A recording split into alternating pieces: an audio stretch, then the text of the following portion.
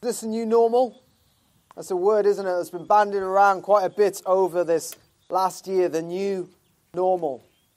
Restrictions have started to lift. I need to move this way. There we go. Restrictions have started to lift. No, things are still far from being normal. Not the way that it used to be. And we might never return back to the way that things used to be. We hear that on the news. Potential restrictions that could go into months and years. A friend was saying just the other week, I long for the old normal because the new normal, whenever that takes hold and whatever that might be, I'm worried about. And I fully understand, and you can perhaps relate to that sentiment, the idea of being socially distanced, of having masks in months and years to come, is not a prospect that we welcome with joy. We have this longing, looking back to the way that things used to be. We like that old normal. And no doubt feelings were quite similar on that first Easter.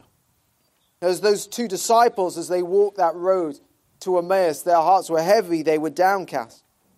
Now in verse 21, it tells us that they had hoped.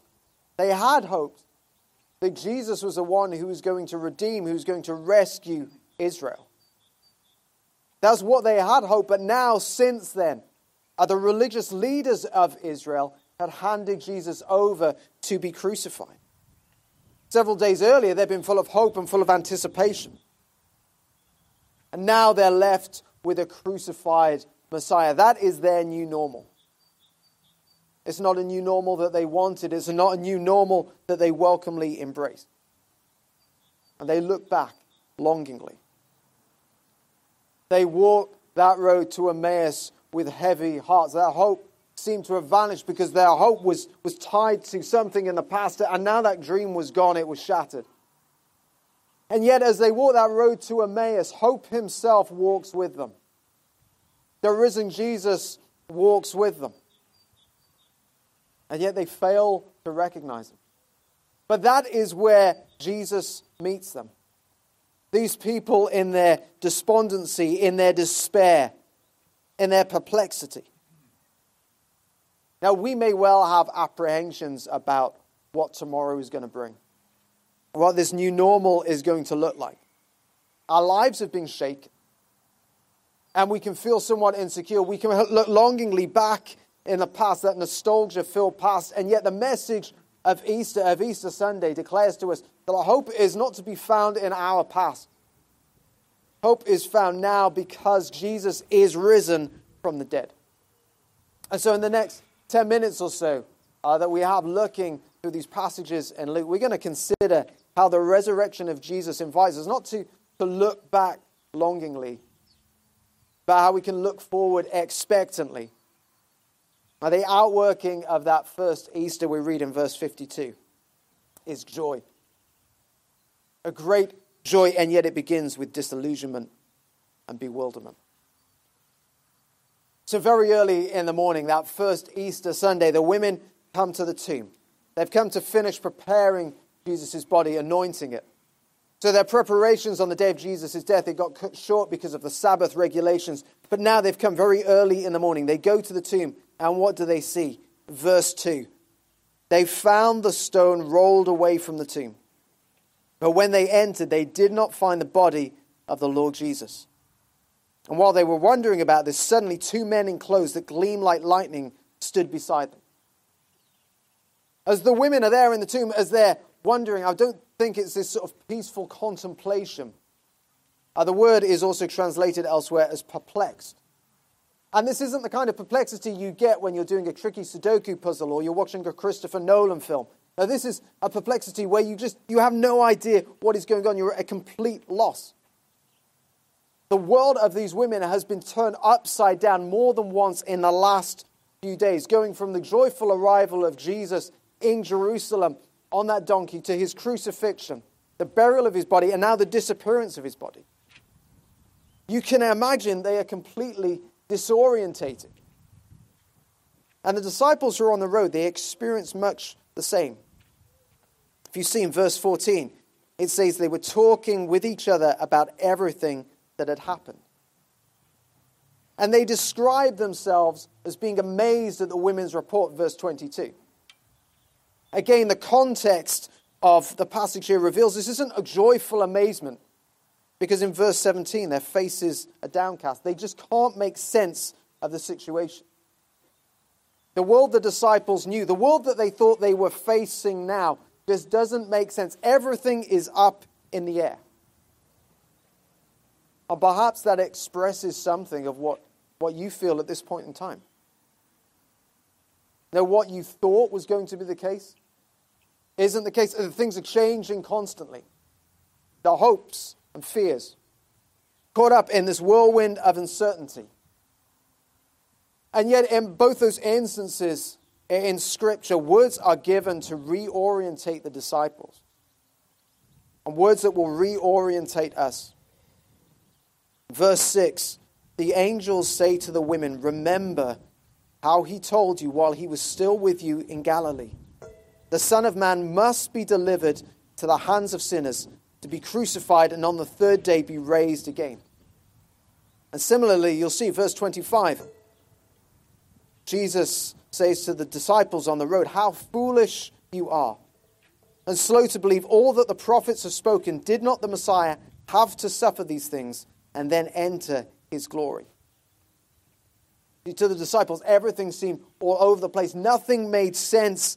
And yet what was happening made perfect sense in the light of God's foreordained purpose.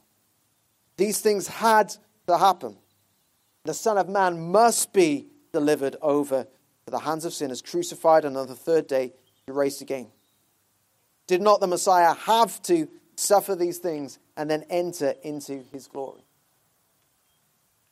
As we celebrate the resurrection of Jesus today, the resurrection is not some happy surprise following a great tragedy.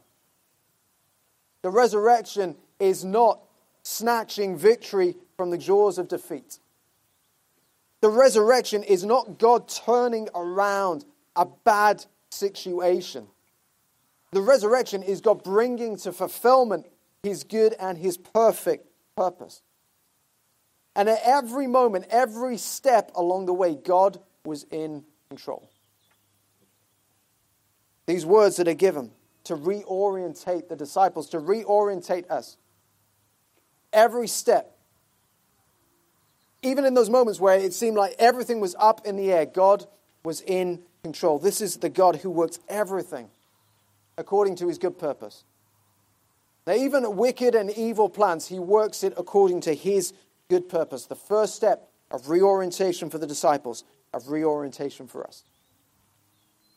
See, though it may feel like it at times, and perhaps less so on a glorious day like this, but over these months, at times where it feels like the world is spinning wildly out of control, it's not.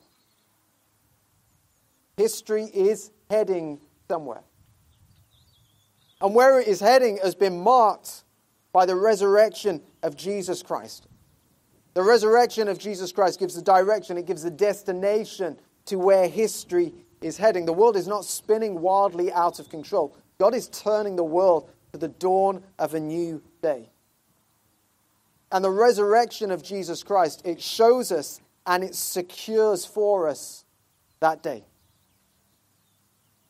What is that day? Well, those disciples, they rush back to Jerusalem. They find the disciples that are gathered there and they start talking about what they've seen, what they've heard, and suddenly Jesus appears to them. And they are absolutely terrified. They think a ghost has appeared in their midst. And you can understand that this does not normally happen. Jesus just suddenly appears there. One of the gospel writers in another gospel tells us that the doors were locked, they were bolted. They're standing there having this discussion, and suddenly Jesus appears in the midst of them. So their logical conclusion is, this is some sort of ghost that has appeared. They are terrified. But Jesus lovingly shows them, verse 39, he is not a ghost. Look, he invites them, look at my hands and my feet. It is I myself. Touch me and see. A ghost does not have flesh and bones as you see I have. Then Jesus takes a fish. He eats it in their presence. Now, he's not a ghost, but neither is he exactly the same as he was before. He's just appeared out of thin air in front of them. See, this isn't a return to the old normal. This is something new. And Jesus goes on to explain in verse 44. He said to them, "This is what I told you while I was still with you. Everything must be fulfilled that is written about me in the law of Moses, the prophets, and the Psalms." Then he opened their minds so they could understand the scriptures. He told them, "This is what is written. The Messiah will suffer and rise from the dead on the third day, and repentance for the forgiveness of sins will be preached in his name to all nations, beginning at Jerusalem." So everything must be fulfilled about Jesus that is written in the scriptures. And the scriptures that testify to us God's plan, God's purpose of turning the world to the dawn of this new day. And we're told that God created the world. It was good. It was full of potential. Humanity, us, we were created in the image of God to govern this world according to God's good rule. And yet we embrace this lie. We still embrace this lie that God is against us, that he's out to cause us harm, that we need to resist him, that we need to rebel. And so we rebelled. We rebelled. We turned against the author of all goodness, the author of life. We rebelled in the name of freedom. We became enslaved to corruption and death. The wages of sin is death. And yet, even at the very beginning, still in the midst of the heat of that rebellion, God promises a rescue. He will bring about a rescue. His Messiah, the chosen one, the one who's come to rescue and save. And Jesus taught that rescue was him. Jesus taught, and the scriptures testify, as Jesus says here, that he must suffer and he must die. Suffer and die because the evil, the rebellion against God's goodness, the result of which is evil. It's not just out there in the world, it's in here, within our own hearts. And God has not treated us as our sins deserve in his mercy. But he has borne that cost within himself, absorbing our sin within himself. So Jesus paid the price for our rebellion. There on the cross, as he must suffer and he must die to put to death the corruption of our hearts. And yet Scripture also tells, Jesus taught his disciples that he had to rise from the dead. He had to rise from the dead to bring God's plan to fulfillment, because God's plan was not simply a return back to the old normal, not back to a world of potential.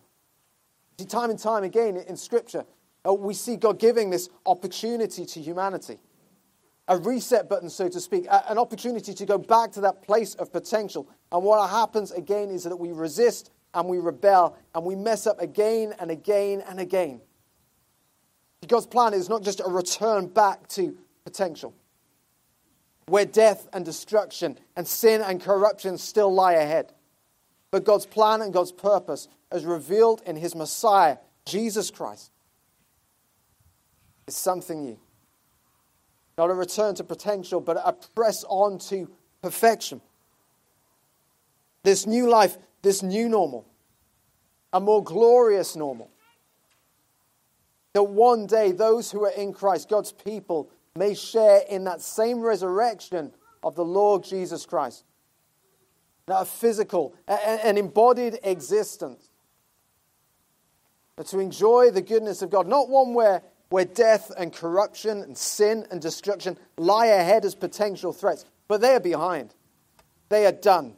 Never to be experienced, never to be remembered anymore. Jesus' resurrection has opened up a new way. And this new day is dawning, a day of the perfect rule and reign of God. One without darkness, one without evil, without suffering, without sorrow, without death. The Messiah will suffer and rise from the dead on the third day. Repentance for the forgiveness of sins will be preached in his name to all nations, beginning at Jerusalem. As we celebrate Jesus' resurrection today on this Easter Sunday, we are not there yet.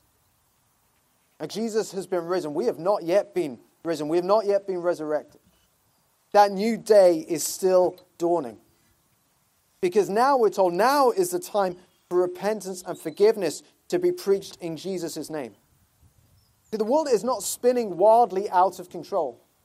It is serving God's purposes. Even this pandemic is serving God's purposes of repentance and forgiveness. As this world has been turned to the dawn of a new day, God is turning hearts towards himself, that people may share in that life, that they may become his people. This is not a world that is spinning wildly out of control. God is calling us in to enter into that new life with him. And so today, if you're listening to this, and this is the first time that you've heard this message, if you sense that God is calling you, he is drawing you to him, to share in this new life that is in Christ Jesus, to receive that forgiveness through repentance, then don't ignore it. Don't put it off. That is the purpose of this time now, this time of preparation. Now, we may not know what tomorrow brings, but we can know what tomorrow is achieving. This world is not spinning wildly out of control. It is serving God's purposes. God's purposes of that new and that certain future. You see, the resurrection of Jesus Christ has made clear where history is heading. The direction of history, the destination of history is certain. It is secure. There is one thing that is certain in life, and that's Jesus will return one day, and there will be a resurrection of the dead. So even death itself is no longer certain, because when Jesus arrives, those who are still alive, we're told in Scripture, are going to be transformed in the twinkling of an eye. The resurrection of Jesus has made certain what lies ahead. Through the resurrection of Jesus, the future is brought into view. And in it, we see that a new day is dawning. There is a better, there is a more glorious normal. And that Easter Sunday declares to us that new normal that is in Christ. It is a new and glorious normal, one where death and sorrow and suffering lie behind, never to be experienced and remembered no more. That new normal, it is seen and it is secured in the resurrection of Jesus Christ. Let's pray.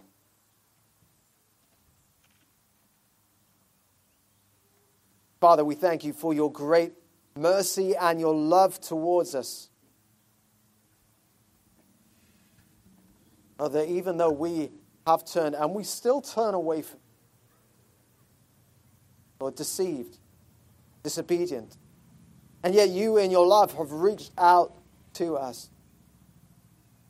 So loved the world that you gave your one and only Son, the Lord Jesus Christ. That we may experience eternal life, a renewed relationship with you now, that forgiveness of sins, and the security, that certain hope of that future resurrection. Lord, we praise you that we have a hope, that there is a new normal that doesn't evoke worry, but one that evokes worship. And we pray that we would truly see and that we would worship you, Lord, in accordance with your greatness, in accordance with the greatness of your work in Jesus Christ, the one who is raised from the dead, who is seated at your right hand, Lord, and now who is working to bring all things under his feet, his good rule. Lord, may we be those who live in the light of Jesus' resurrection, we pray. Amen.